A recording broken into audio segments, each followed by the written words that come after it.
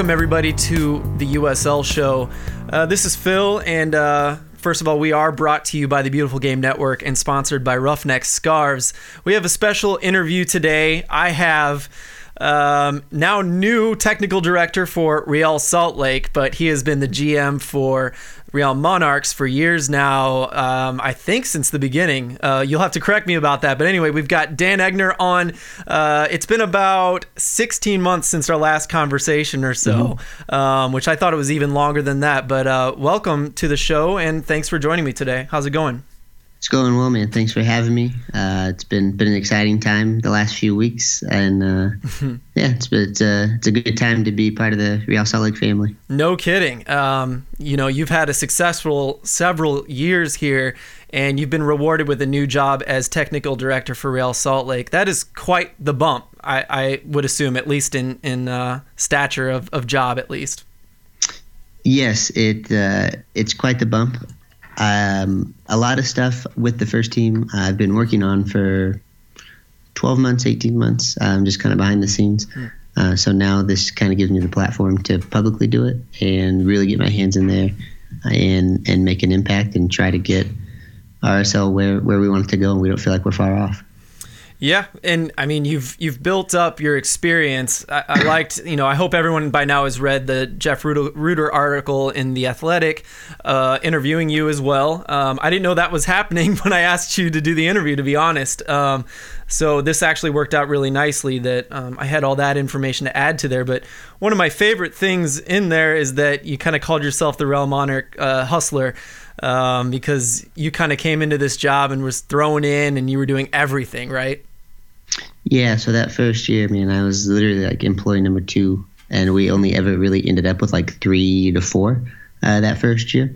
So that very first year, I didn't, at least the first half of the year, I didn't do a lot on the soccer side, but man, I was out there, ticket sales, marketing, corporate partners, game presentation, just trying to get as many people into the building as possible. And that year we broke a lot of metrics that still hold for MLS2 teams that we're really proud of. My favorite moment from that year, and no one knows this, and I saved it on my phone. So we had a sponsorship with a local sandwich company, and part of that deal that I worked out was like we do social media posts like with them in it and stuff.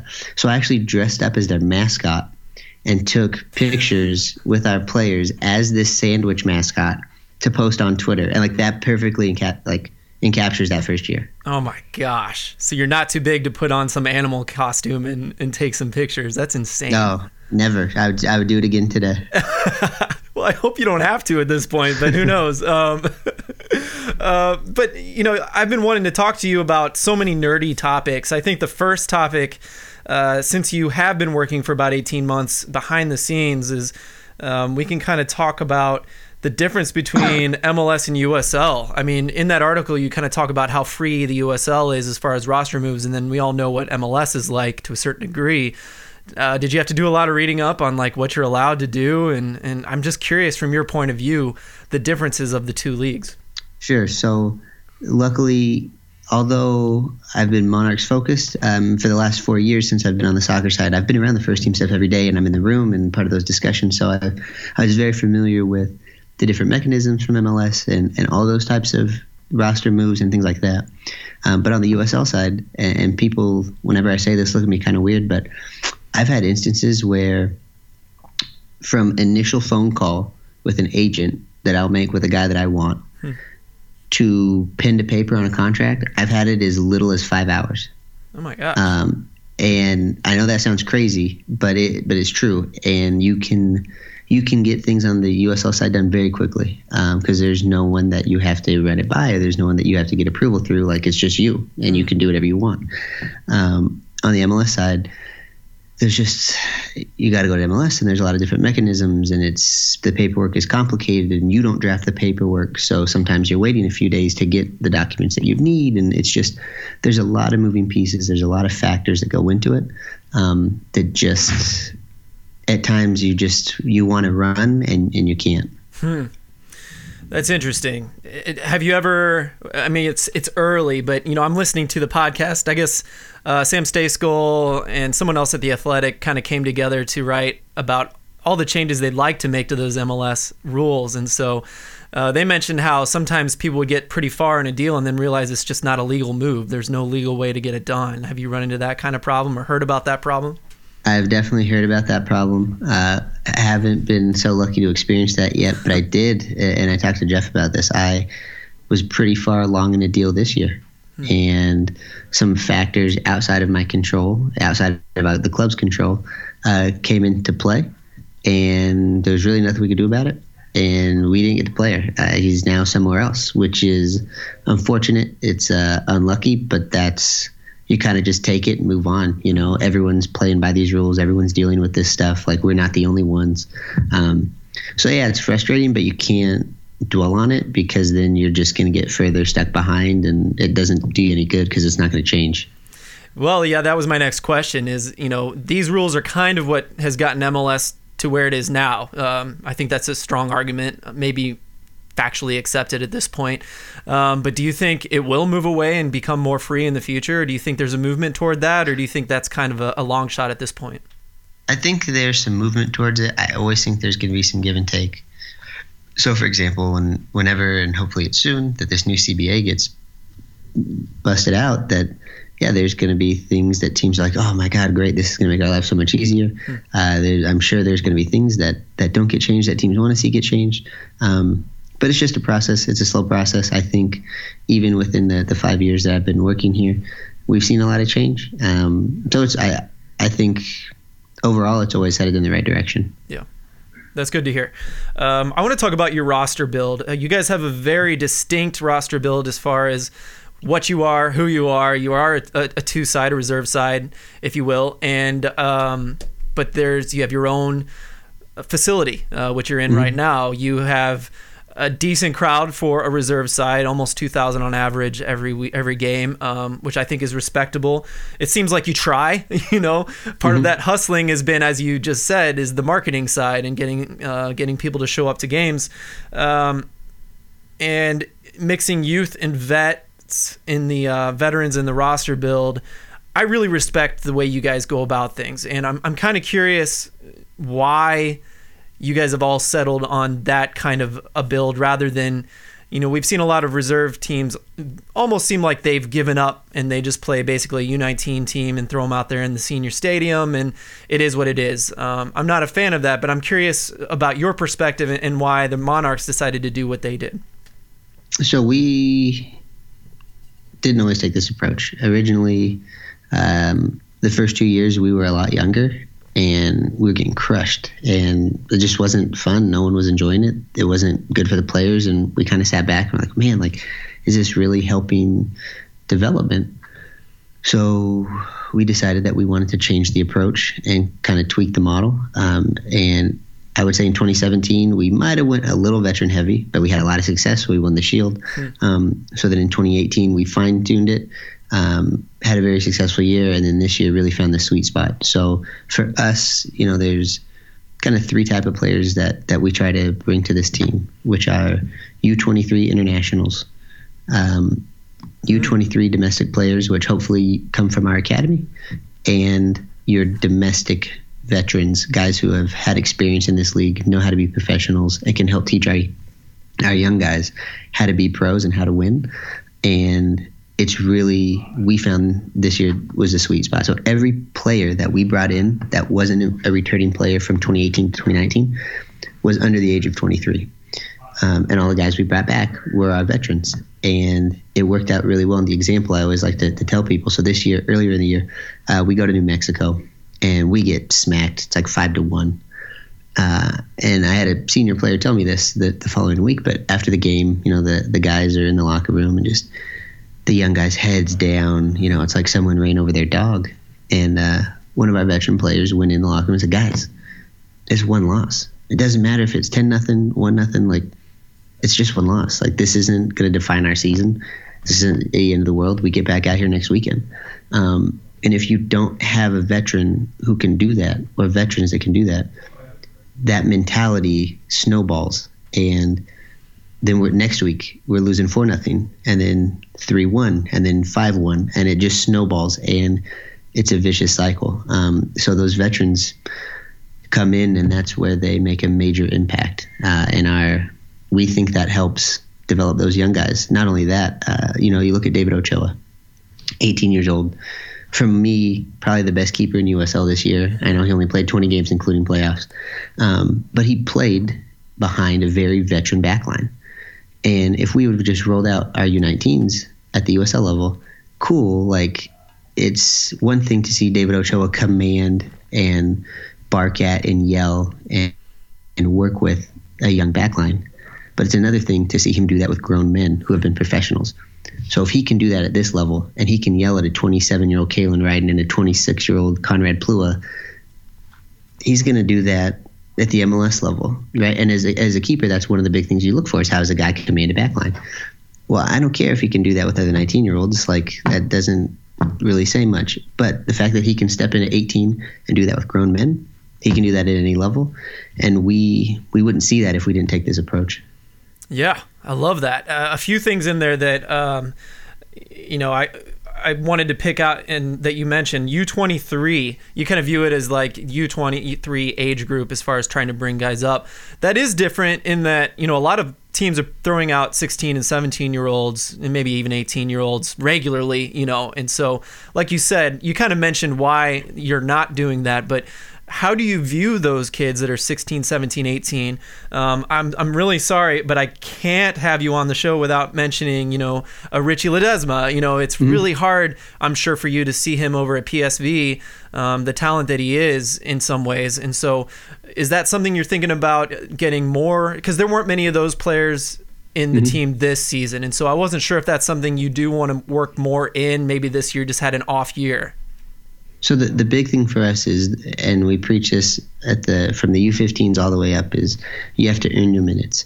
And Richie, when he was still with us in our academy, he earned those Monarchs minutes, and he got some starts, and he performed well. And obviously, people who aren't here every day, like, we have those academy kids in training with the Monarchs regularly, so you can see them in that environment every day. And we don't believe in the philosophy of, well, this guy needs to get the minutes, so he's going to get the minutes even if he's looked terrible in training all week or he had a stinker last week. Those guys, even at 16, 17, you have to earn those minutes. And we had a few guys. We had a handful of academy guys this year. Delence Pierre got some games. His brother got a game. And I think we're going to see more of those guys, but it really depends on them and when they deserve those minutes. We just don't feel that giving professional minutes shouldn't just be given out. They have to be earned. And that's something that we're really trying to instill, like I said, from the 15s all the way up. Love that.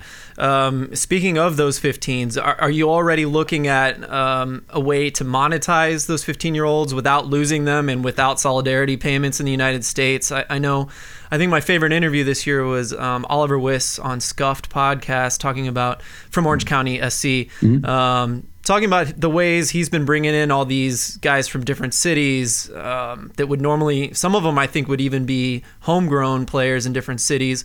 And he's bringing them in, he's signing them to a contract saying, hey, I'm going to sell you on to whoever wants you. I'm not going to overcharge for you, but I am going to throw a percentage of the next sale on there in order to monetize that. Is that something you have been looking at or other GMs around the league have been considering?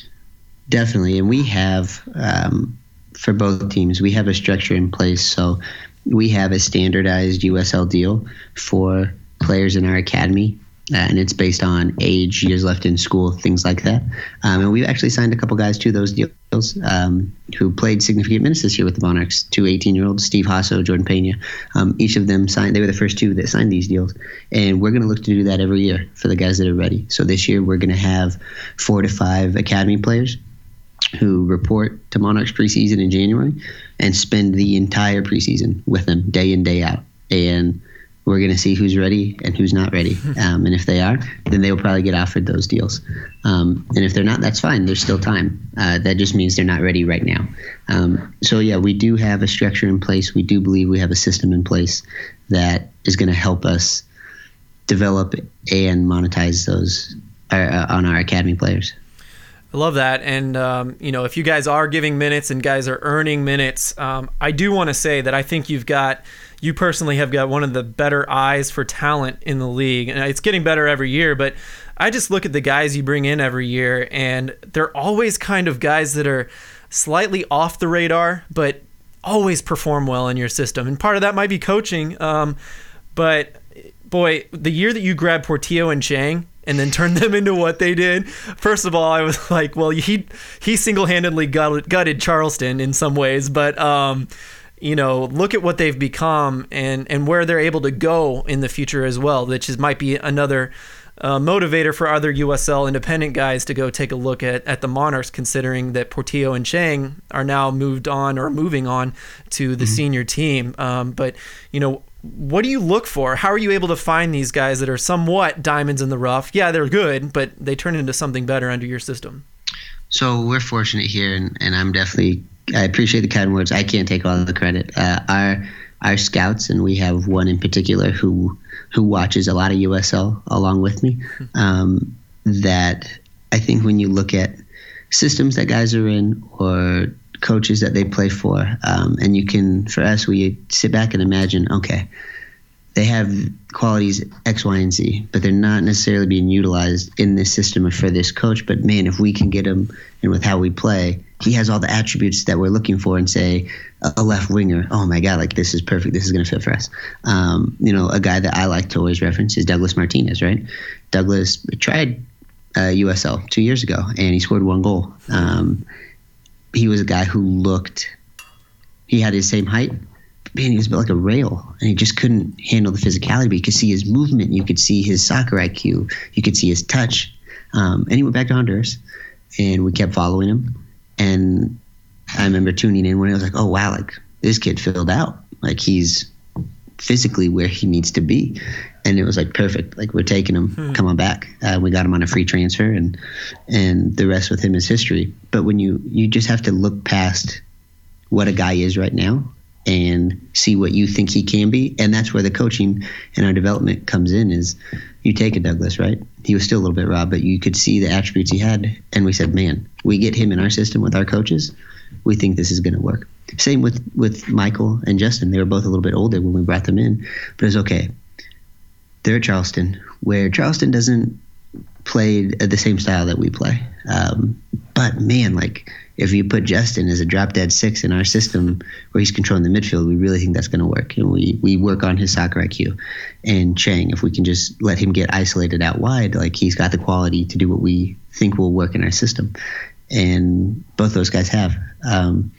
So I think it really comes down to just watching the crap out of this league, man, and just day in, day out watching this league. That's the biggest thing, I think. I love that. I'm really glad that that's exactly what it was. I love that you find players that are good and you visualize them in your system, even though I think that's really cool. I'm glad that, I was kind of, in a way, maybe onto something. I'm glad that that's exactly kind of what happened there. Let's talk about the season. It is a big season for you guys. Obviously, the championship, to win the championship final is giant. But you guys have been good for a long time now. 2017, you won the title. You had a really good run last year. And then this year, 2019, obviously winning the final. You peaked at the right time for once, it seemed like. For sure. But I want you to maybe walk me through the beginning of the season. And I'd like you to kind of touch on the coaching, because boy, both the senior team and the USL team went through some guys this year. And so I'm sure that was one of the greatest challenges. And I'm just curious how that played out and how you settled into where you ended there. For sure. So coming into the USL season, we always sit down with the coaching staff in the preseason and say, okay, guys, like this is what we have. This is for us what we think the realistic goal is. And so when we sat down with the coaches, we said, hey, realistically, we believe as a front office, this is a top 4 team in the Western Conference. And obviously the season started, and we actually had a pretty good preseason, and not the best results, but like you could see the style was good. We were executing, and it was a decent preseason. We started the season, got a good result the first week, then it kind of goes downhill from there. And then something just wasn't clicking. And then when the coaching change happened, it kind of brought fresh air into the locker room. The guys responded really well to it. And I think Homison and Matt had learned a lot from their interim stint last year. And they were able to build off of that experience and really grow into the role this year.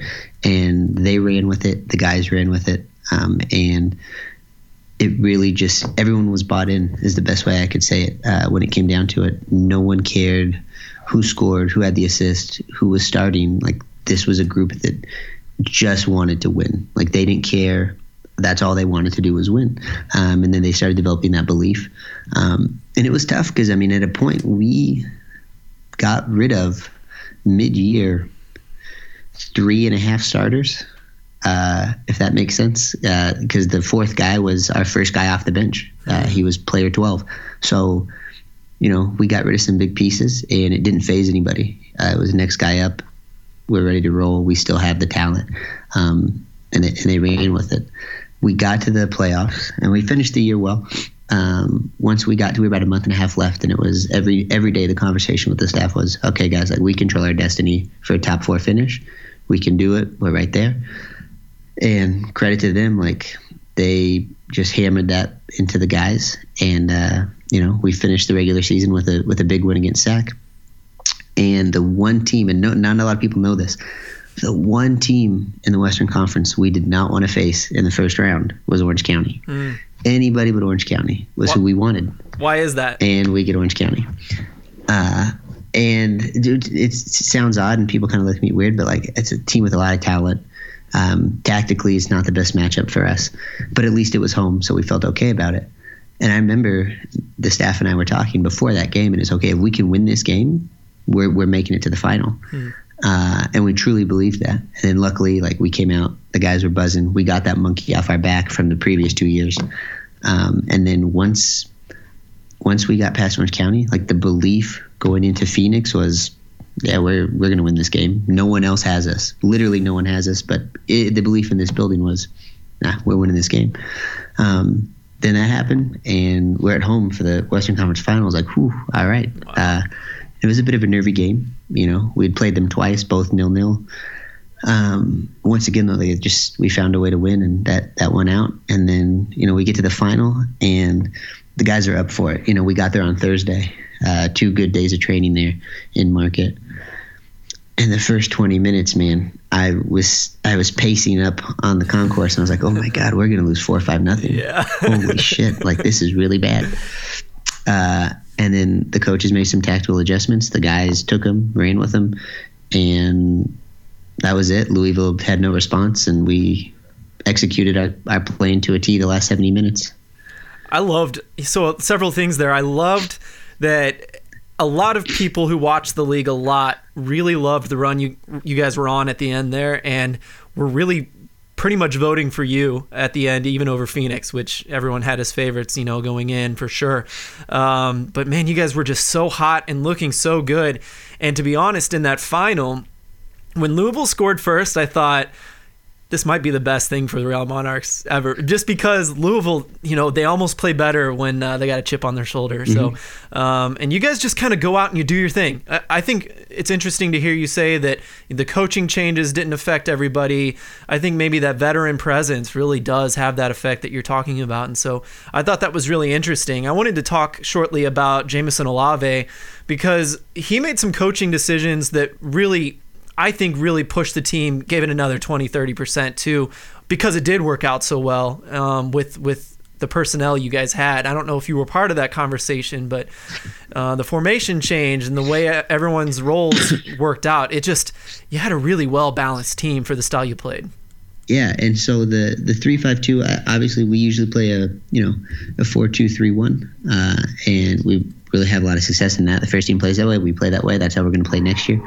But we get to a point, and I always have this conversation with the USL staff every year, like, you get to a point where it's like, okay, guys, throw everything out the window. It's time to focus on, like, we got to win, right? And that's the playoff stretch usually. You get to, like, the last month and a half of the season, and it's everything is out, win.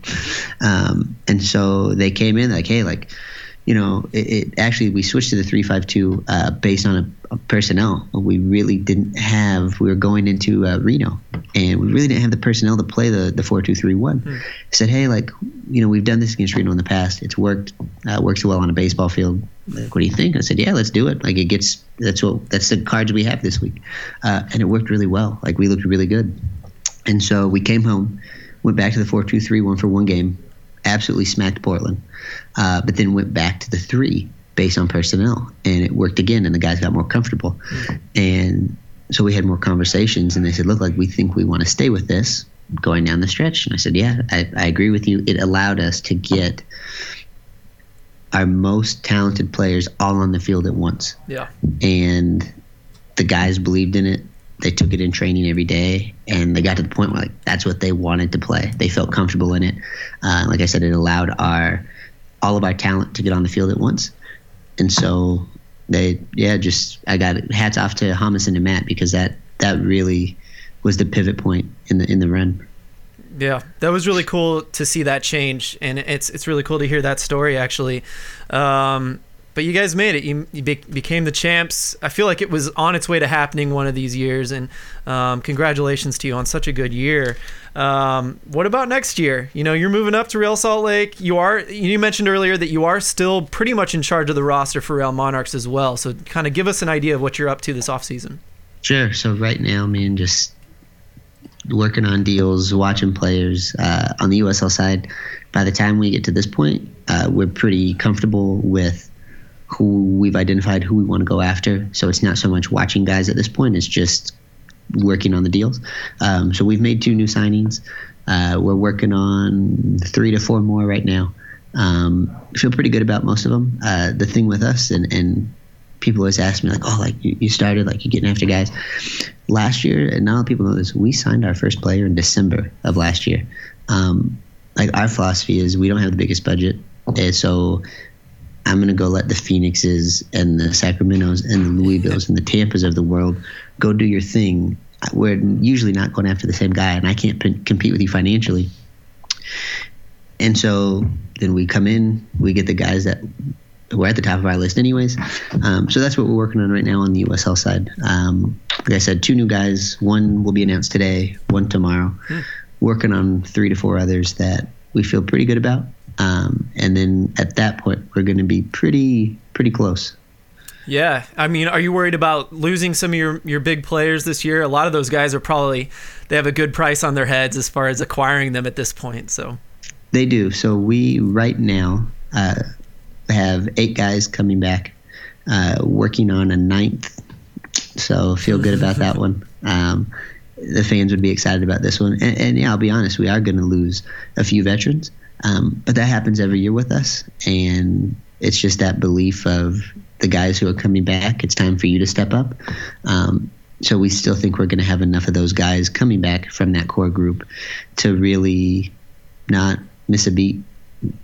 Yeah, the last thing I wanted to ask you about, as far as what I wanted to talk about, there's no good transition. I thought it was really interesting in the Jeff Ruder article that you mentioned that, I didn't realize this, probably only a third of the USL teams have a separate technical director or GM to the coach. I didn't realize that, first of all. Mm-hmm. And in St. Louis, we don't have a GM right now, and I was a little worried about it. But now it sounds like a lot of coaches pull double duty in that way. And you said that's unfortunate because we're lacking an opportunity for Americans to be GMs and get that experience. You yourself, I didn't realize you're only 30 years old this year. Mm-hmm. That's huge for you to have this experience so early in your career at such a high level. I'm interested to see where you go, but I'd like to hear you talk about that. I thought that was an interesting point for you to make. Yeah, so my and this is funny, and people who work with me will 100% tell you this is true. So when I first came over to the soccer side, my former boss, Craig Weibel, sat me down and said, okay, Dan, what's your ultimate goal? I want to help you get there. I said, Wibes, I really think I want to be the GM of a nice established USL independent club, a Tampa, a Sacramento, a Louisville, a San Antonio, a place like that. And he goes, okay, that's kind of weird, but cool, man. I believe it. Let's try to make it happen. So started on the Monarchs a couple of years, had some success, and I was like, okay, like I think it's, and Wives agreed, goes, okay, I think it's time, like probably for you to get to an independent club. Like if there's not any, and at the time there just wasn't upward opportunity at RSL because we had a lot of good pieces in place. And dude, I couldn't get a phone call. Everything I heard when I would talk to owners or the clubs were, like we just don't have the money for that position. Like our head coach just does it all. Wow. And I always thought it was strange because MLS is trending the opposite way. Going into next year, there's only 2 MLS coaches who do everything. And so I always found it strange. I was like, okay, like I'm just going to stay here, keep doing the Monarchs thing. And so then I kind of changed where I was like, well, maybe MLS is the route to go. And so I've always found it interesting. And when I started working with Mark Briggs here, he came from Wilmington and he did everything at Wilmington. Yeah. And about 3 months into it, he came into my office and he goes, Dan, this is the greatest thing that's ever happened to me. I never want to go back to a model where I have to do everything. And I said, well, why is that? And he goes, because now all I have to focus on is coaching, managing my players, and managing my staff. I don't need to worry about talking with agents or deals or guys coming into my office to complain about how much they're making. Like that's not, I just get to coach, which is what I'm good at, and that's what I want to do. And that really hit me. And I was like, wow. Like, and I think, to be honest, that's why we had a lot of success, was because we had those split roles. And it allowed him to be the best coach he can be. And that applies to our staff today. And it allows me to focus on my job. And so I find it disappointing that it comes down to a budgetary item for USL clubs, because we talk about how we want to be one of the top second division leagues in the world. But then yet we don't want to invest in critical positions like this. Coaches just don't have time to do both things. It's just not feasible. Or they're working 60 hours a week, which most of them already are anyways if they're just coaches. The other thing I found is I've always thought it's a massive conflict of interest for one person to decide how much a guy makes, but also how much playing time he gets. Because one thing that I was taught very early on is there's only 2 things that you can do to affect a soccer player: how much they make, how much they play. Those are the 2 things they care about. So for one guy to be in charge of both, just for me, is a massive conflict of interest. Man, that's really interesting. I really enjoyed all of that. And it's good for me to hear because I'm just such a big fan of the USL. We talked about the differences between USL and MLS, and USL is just so much like the rest of the world in a lot of ways. It's more open, it's freer, it's I don't know, I just really like the league, but that is a major problem for sure. And so something maybe they can work toward, money always being a problem in anything below the top tier of most leagues around the world. So I get it, but I think that's a really interesting take from you. I appreciate hearing that. I don't have any other questions for you, but you might have something you want to talk about. Anything about the year, anything about your role that you want to fit in here that I didn't ask you about? No, I think we covered a lot of it.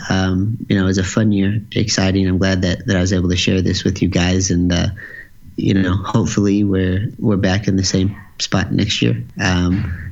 Similar to you, man, I love this league, and I think it's on the rise, and there's a lot of positive things, and each year the talent level is better and better and better.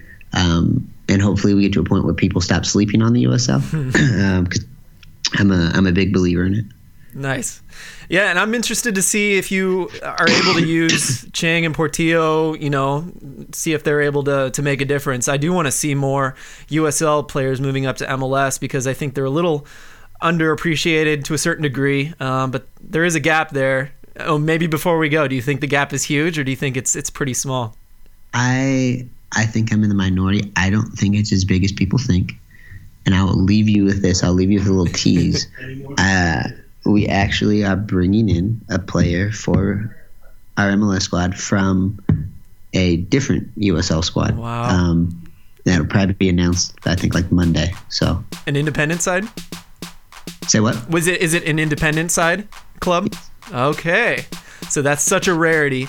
It's a big talking point for us this year. And so, maybe we'll talk to you more about that when it comes out. Dan Egner, he is the new technical director for Real Salt Lake, also sticking around at Real Monarchs, doing just the technical and player side. No more of that business stuff for you, which I'm glad to hear. Thank you so much for joining me today. I've really enjoyed our conversation. Thanks for having me.